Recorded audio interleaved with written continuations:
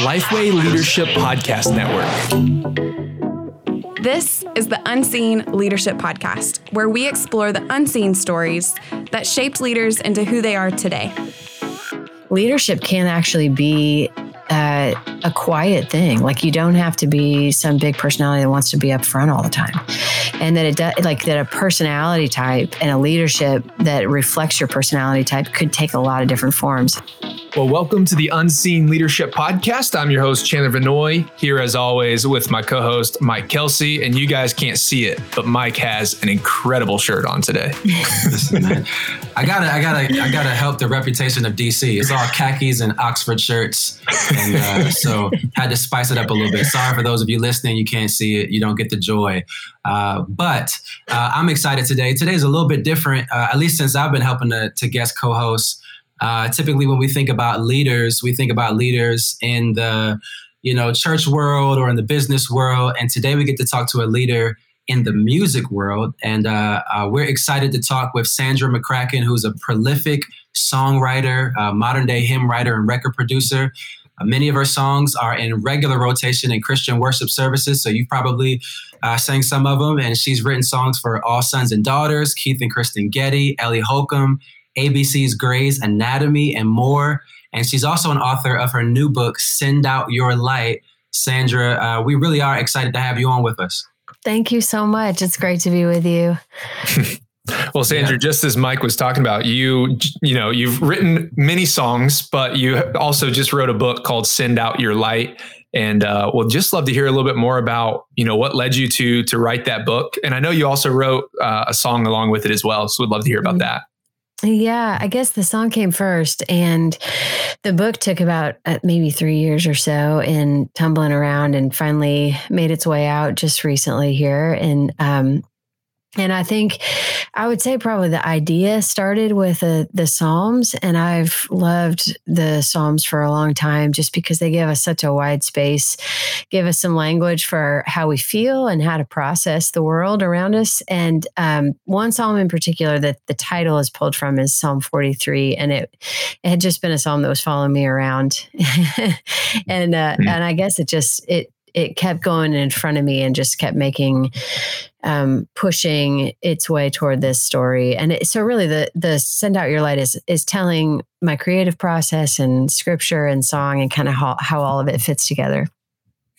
Love it. Well, if you have not checked it out, you're going to want to check it out because at the time of this recording, it just released today. Was it yesterday or today? Yesterday, yeah, that's right. And you had a fun little release party where you got to read some of the book and then also, share some songs. So we're excited for you and just, praying that God does some awesome things through that book. Thanks, Chandler.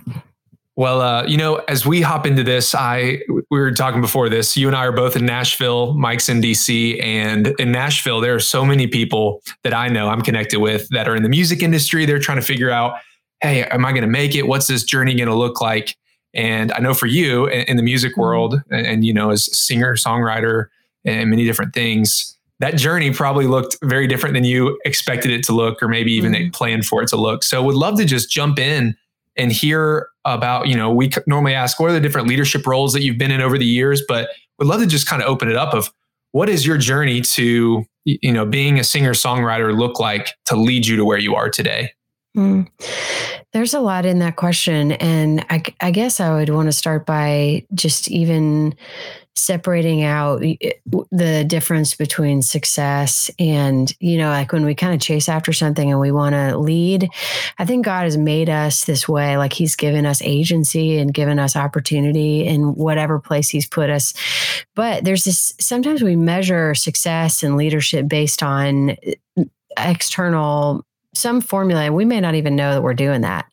And so we'll think, oh, I'm really killing it right now, or I'm really failing. And then we have all these responses to our emotion, but sometimes it's not really accurate. And we've set up some kind of a just something in our heads.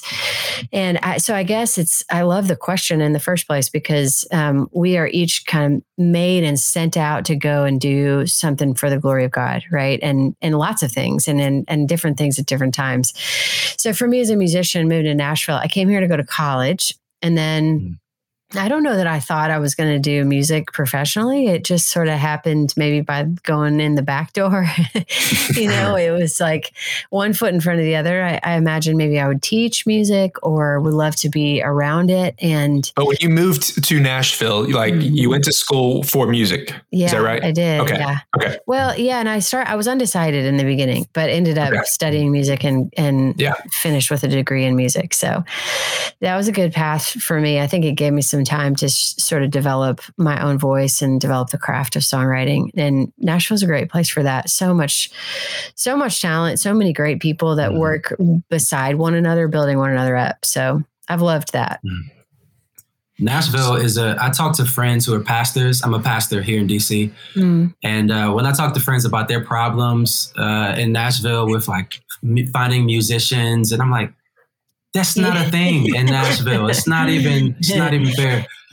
But it is true. Yeah. Well, you talked about, so your book, Send Out Your Light, you said it kind of chronicles a little bit of your creative process. I'm just curious, you've written so many songs that so many people have been singing and a lot of churches sing. This might be hard for you to answer. All right. I'm just warning you up top. But what is your favorite worship song that you've written to sing?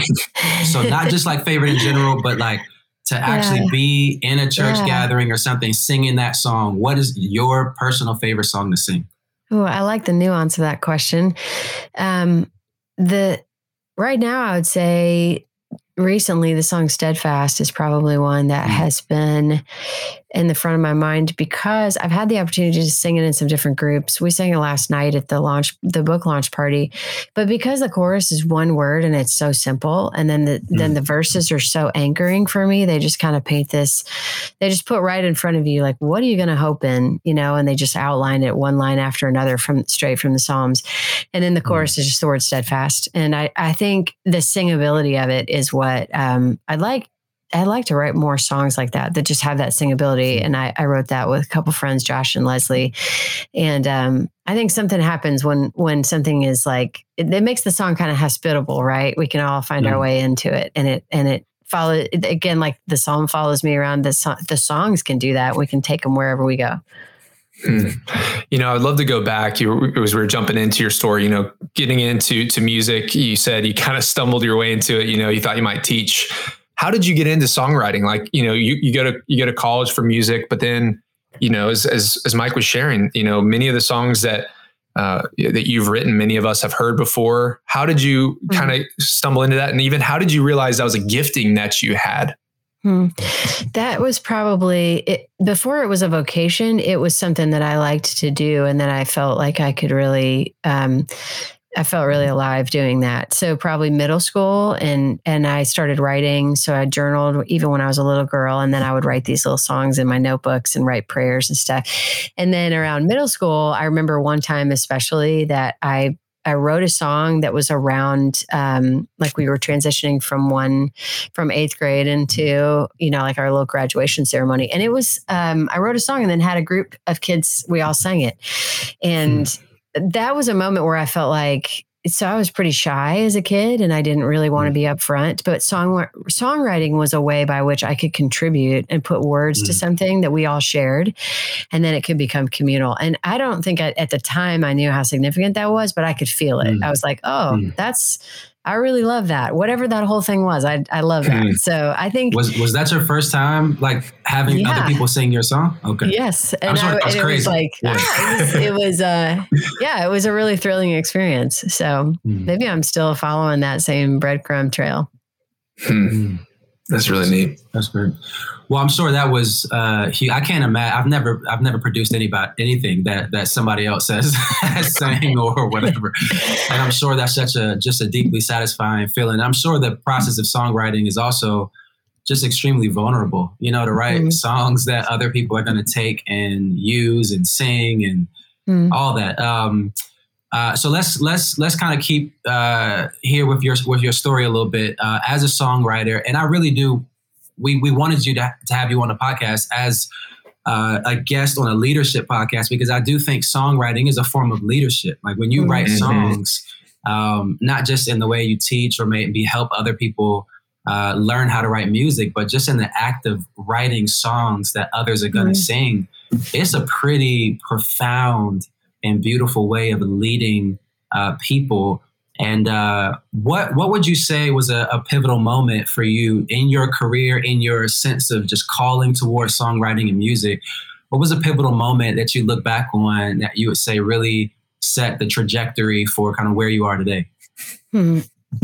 Well, I think, like we were just talking about, I think when you pay attention to those places where you feel kind of like something lights up within you, you know, an opportunity that you're given. And I would say, even no matter what field you're in, songwriting is the thing where I've kind of spent the majority of my time, but we're all creative. So in different fields, it's like if you're in engineering, if you're great at math, if you like to build things, if you like to organize or make, you know, kind of make systems work. There are all these ways that we express the creativity of God. And so if for me it's songs, it also takes a lot of different forms. And even for me, you know, like when I'm with my kids, I have 3 kids, and that's a highly creative work. And there are so many people, you know, that stay home and are caregivers. And even in places like that where it doesn't seem as noticed, and it's not out front, it's not going to be on the internet, but there's such good, important work happening in behind the scenes. Right. And I just love that. So I think the pivotal moments, I think for me, have been certainly around parenting, like having kids. And I think it's been around working at a church for a season where you're in every single week. I spent time for about 5 years leading at a small church here in Nashville. And that was also just grew so many new, I was paying attention to so many new things I didn't even know were there, you know. You know, one of the things Mike and I were talking about, kind of reading through your bio, and it was like, Sandra has written songs for other people. And I said, I wonder what that feeling is like to write something and then hear somebody else, you know, sing it, and it almost becomes their own. I have a good buddy who is a songwriter here for a country artist. And I'm just like, that's really cool that you feel like that's your song, but everybody externally knows it is that other person's song. So for you, and I think this is good for anybody who creates something, and even who cares who gets the credit, right? But for you, was that what's that feeling like? Was it hard to kind of come to terms with, or how do you wrestle with that? I love that. I think when somebody else makes it their own, that's one of my favorite parts, you know, and I think there is the self-expression.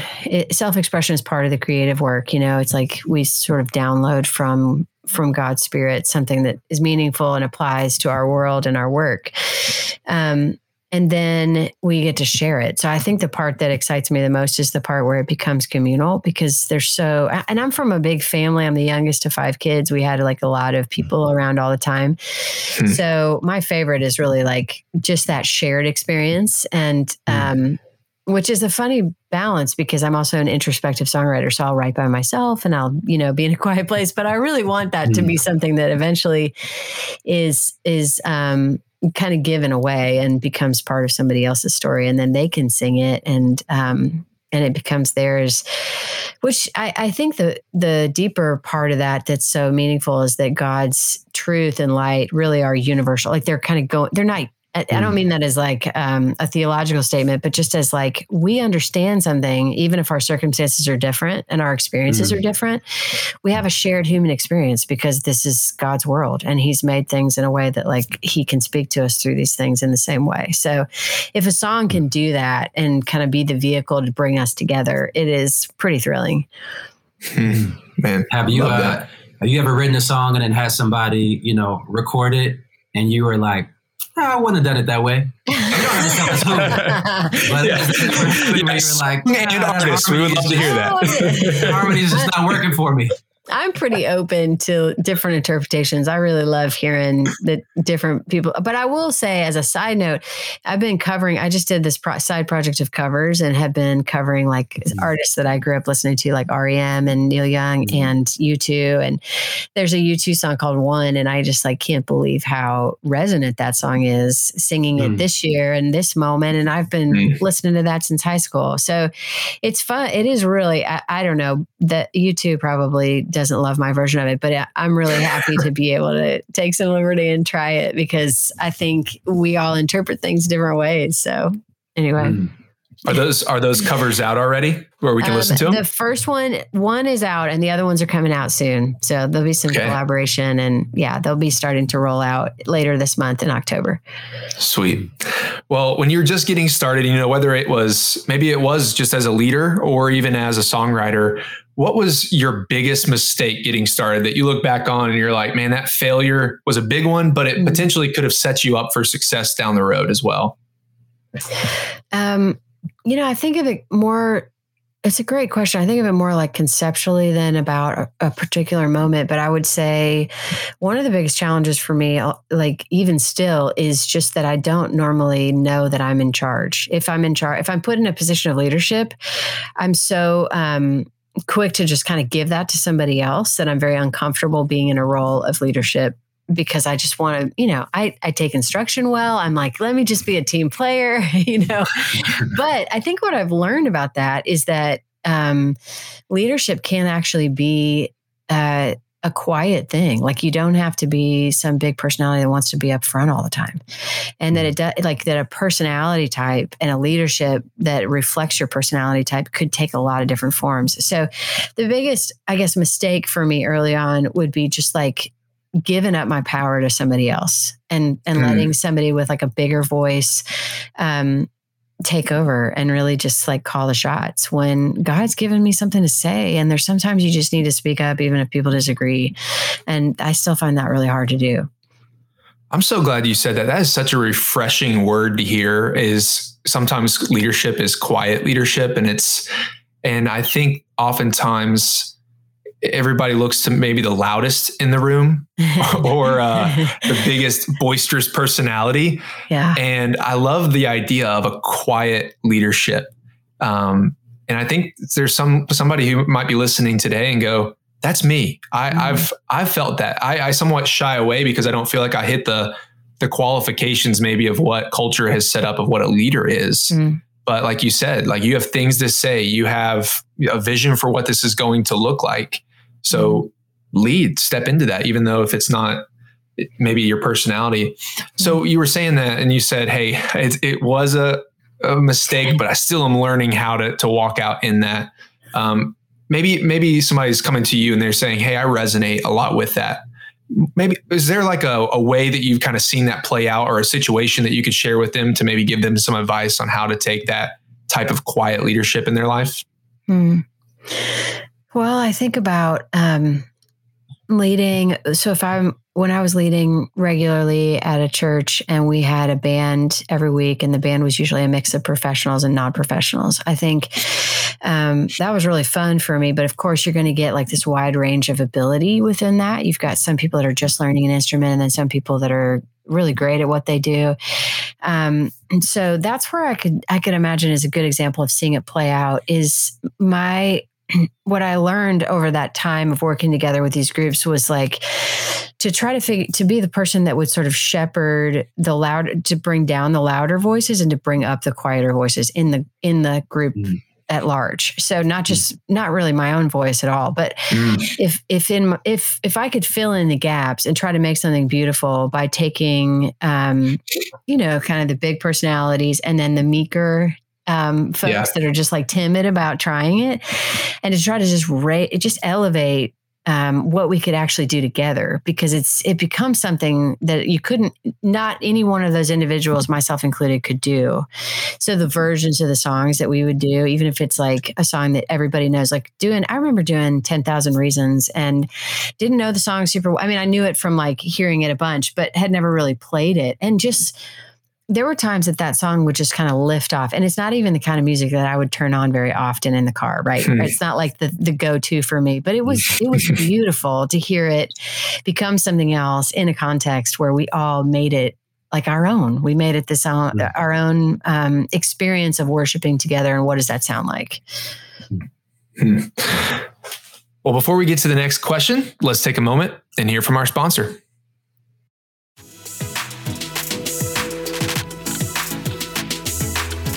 Let's face it, you didn't become a pastor to be an accountant, and you didn't attend seminary to learn about software.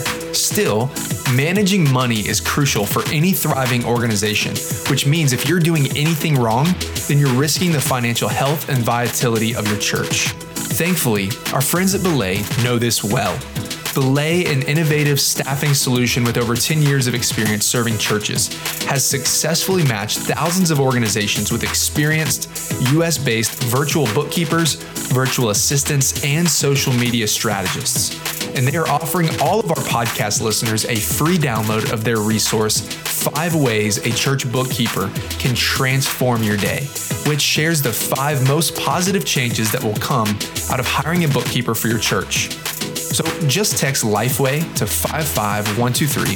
That's LIFEWAY to 55123 for your free download. And if you do so, you will be one step closer to reclaiming precious time every week to do what only you can do. Now, back to the podcast. All right, Sandra, I want to just recruit you for a second to help leaders who are listening. So you got leaders like me and Chandler who are serving in pastoral roles. You have, honestly, leaders in business too who have to lead creatives. There's a lot of us who may not be in creative roles ourselves, but we have to lead creatives. So question for you is, what have you learned about leading creatives? Or you can go either direction. What have you learned about leading creatives, or what mistakes have you seen leaders make in leading creatives? Oh, that's a hard question. I would say the biggest challenge, which is not the individuals themselves, but the biggest challenge is just ego. And an ego could have 2 sides. It's both, like we were talking about, like people that just have kind of a big voice and kind of overpower other people in the group. And then then ego can also be like this withdrawing because they feel self-conscious and insecure. So that's actually like the flip side of the same coin, you know? So I think the way we manage our pride and humility is I think the biggest challenge of working together in groups and as a team. And so, man, if I knew like an easy fix for that, I would be like, yeah, I could write that book and it'd be a bestseller. Totally. But I will say it's like, it is, if you can name it in the moment, you know, and you can kind of address it in the moment and try to separate people, like the identity of the person from just the transaction of what you're trying to get out of the out of the exchange. Right. So that's then huge. We don't, you know, it's like, you don't treat each other like something that like a transaction. We all of a sudden become people that have sensitivities, and we have ambition. We have things that we're made for, and we have things we're good at. We also have things we need to grow in. And so we kind of all need to rely on one another for those, to make the best we can. Yeah. That's so good. I mean, I think a lot of times it's easy to care about what people produce, and not necessarily care about them, you know? So I think that's so huge. Well, in your journey in leadership, I mean, you were leading in a church setting and you've led in kind of music industry. Is there a book you wish somebody had given you, or a resource somebody handed you when you were first starting to lead? You know, that's a great question. There were a few, especially in the context of starting a church and like the church planting thing. And one would be Hearing the Call, which was Walter Brueggemann. And then another one was, and this one is kind of like, this is kind of a wild hair one, but Nicholas Wolterstorff has a book called Lament for a Son, and it's a book about loss. But I think one of the biggest things, at least in ministry, is like just to open our like just to open our hearts to empathy and compassion. And that book deals with loss in such a way that's, man, it's just so intimate. And I think it relates to how God really meets us in like the lowest points. And once all that's like out in the open, I feel like you can really sorry, that was my dog who's right next I know people listening can't see, but that's dogs are welcome on the podcast. Huge dog right here who's I'm trying to keep him from barking. That is a massive, I wish people could see this right now. That is a massive dog. He's a Weimaraner, so he's a gentle giant.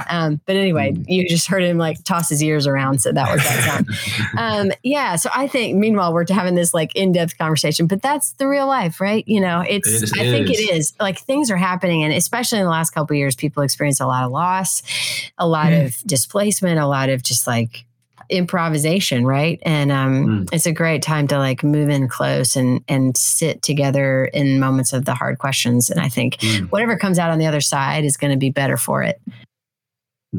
I love, we had Andrew Peterson on, man, it's been a while ago. And some of my favorite book recommendations are, because I mean, you kind of get the same leadership book recommendations over and over again. So I love the recommendations from outside of that type of realm. So I really appreciate those that you suggested there. As a young leader, there's some qualities you look back on and you're like, I wish I would have had some of those when I was just getting started. What would be some of those, 2 to 3 qualities that you look back on young Sandra getting started that you're like, that would have been awesome if I had these qualities? That is one that makes me think even now. I think there are two places of growth for me. One is just has in recent years, one has been just like contemplative prayer, like slowing down and really listening and not just studying something I think there's a time for study and memorizing and, really digging in. But then it just becomes really relational at some point. And when your prayer life can actually become like a conversation, I think I can both start to hear my own voice a little clearer, and I can hear God's voice and how that's different from all the other voices that compete with his. And I think that kind of cultivating that quiet mind is really a huge part for me, that when it's not there, it's like, I was talking with a friend recently where if you compare it to like brushing your teeth or making sure it's like, it is fundamental to know that we can like stop and pause and hear his voice. And because there's just a lot of competition, so that's one thing. And I guess the other part for me is just, and I'm still struggling with this, but like how to prioritize like exercise and like good health, like just really taking care of our bodies. Because if you're like eating junk food and running on fumes, like you're not going to think clearly. You're not going to be nice to your family. You're not going to be like any fun to be around. And that's also kind of basic. So anyway, they're both sort of related, but I think those are the two things that have helped me a lot. As you mentioned kind of early on, you're like, man, even as a young kid, I was journaling my thoughts down. And I was thinking of when you were talking about slowing down and praying, and this may not be a rhythm that you've continued, but you definitely write down in songwriting and different things. How is being able to journal and write down your kind of what you're processing helped you in your relationship with God? And what advice would you give to others to not just pray abstractly? And I don't mean that like, and what I mean by is not writing down your prayers. How have you found that to bring you closer to God? It could be simple. I mean, if you already enjoy journaling, like if somebody's done that off and on for years, that can be a great way to just get things out of your head. But there could be a simple thing where if you just copy little short excerpts of scripture and just write it in your own hand, and then just like sit with it and see if a word or two will resonate with you, and then become part of a conversation. And I just have a lot of faith that not always, but that's a funny way to say that. But I really believe scripture is alive, and it's working on us, and it's working in us. So when we go to it, then it really helps to prompt the conversation in prayer.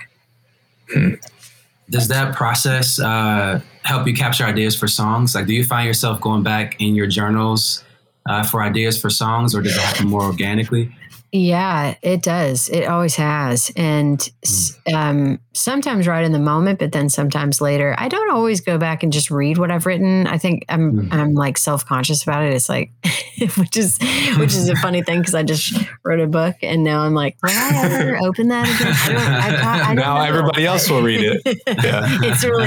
It's really vulnerable because I don't know that I always look backward, but the process of it has been good for me. And obviously I had to read through the book a lot.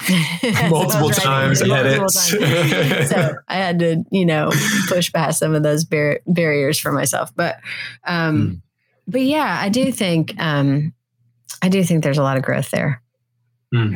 Was writing, I mean, other than the length, but just the process, was it very different writing a book than writing a song, or was it kind of the same creative muscles that you had to use for both? I do think it's the same creative muscles. And I think that the self-doubt around it, because it was a new form, was really kind of looming at times, like I was just like, I don't know, this is a new thing. I'm not really a writer. I kept hearing that old thing in my head, these old names. Which is, first of all, that's shocking and encouraging. I mean, you're Sandra McCracken. You've written so many songs, so many successful people sing your songs. And you're saying you still wrestle with self-doubt related to writing? Yeah, the team, the folks I was working with, they were so encouraging around it, and I would say that along the way, and they were like, "Well, if you ever stop feeling that, let us know because no one else has stopped feeling that." This is so normal, and if you're starting something new, you can expect that growth is going to be uncomfortable sometimes, and then when you get comfortable being uncomfortable, you just like start to see the good stuff happen. Man, there's a lot of truth there. That's so good. Well, we're going to move to the quick hitter questions here. And these are just short 1-minute answers. And we'll get started with this one. What is your ideal daily routine? So what time do you wake up, get into the office, all that good stuff? I try to get up before everybody else. So right now everybody's getting up about 6:30, 6:45. So if I can catch 30 minutes before anybody's awake, so by 6, and then the kids get off to school, and sometimes I drive part of the carpool, and that's, but on the days when I'm at home, I still get a little extra buffer when everybody leaves. And I just try to not jump into email first thing. That's a huge help for me. And then days are all really different. So my routine is really different. Sometimes it's writing appointments, like co-writing. Sometimes it is like conversations like this. Sometimes it's performance, which this last year I've had less travel, but there's still enough of that where every couple of weeks I'll have something I'm preparing for, like an event or a performance of some kind. And so that does keep it interesting, but it, and then by the evening, we really try to have family dinners at 6:30 or 7. And then I'm usually wiped out, like ready to sleep by 10:30. I mean, that's the goal. I mean, sometimes I will lay there in bed because I can't sleep because there's too much spinning. And I know a lot of people have dealt with sleeplessness this last few years. And I would say that's another one of those things where if you're feeling that, you're not alone like that. Have you guys had any of that? It just feels like there's a lot of, shared anxiety these days. Yeah, no, I've definitely heard it from a lot of people. Yeah. Yeah. People around me in my house, but I don't have that problem sleeping. You sleep right through it.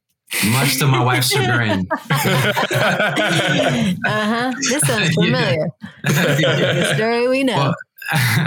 Well, I know these are quick hitter questions, but I got to ask this question because I do think there's probably I know for a fact there's other parents, moms listening to this. My wife's a worship leader.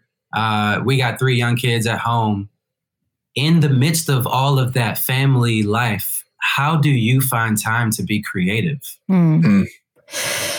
I would just, my encouragement would be to say that when you think of it, it's all the same, like it's all creative and it's all deeply spiritual.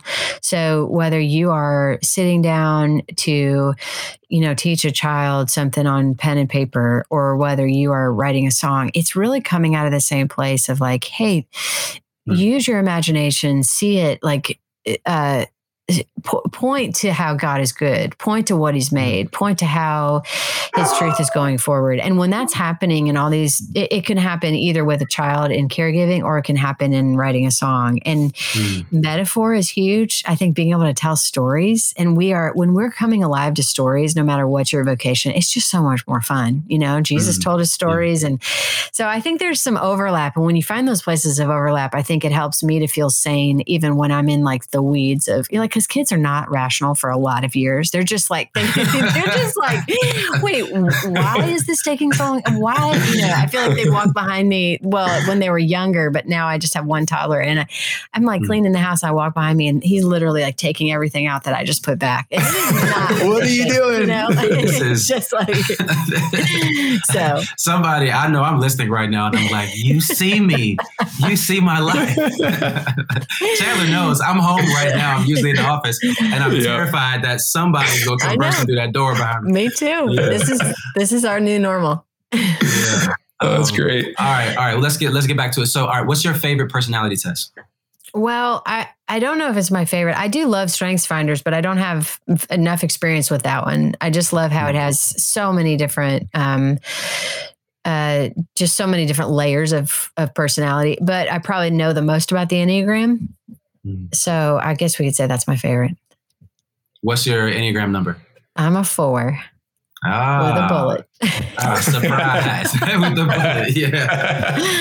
I know. What's do you know your Strength Finder? Like your top 3? Ooh, I have to look it up for you. No, not off the top of my head. But I remember that one of the things was ideas, and my husband and I both shared that one in our Strengths Finders, just like enjoying coming up with ideas. It's one of our shared loves.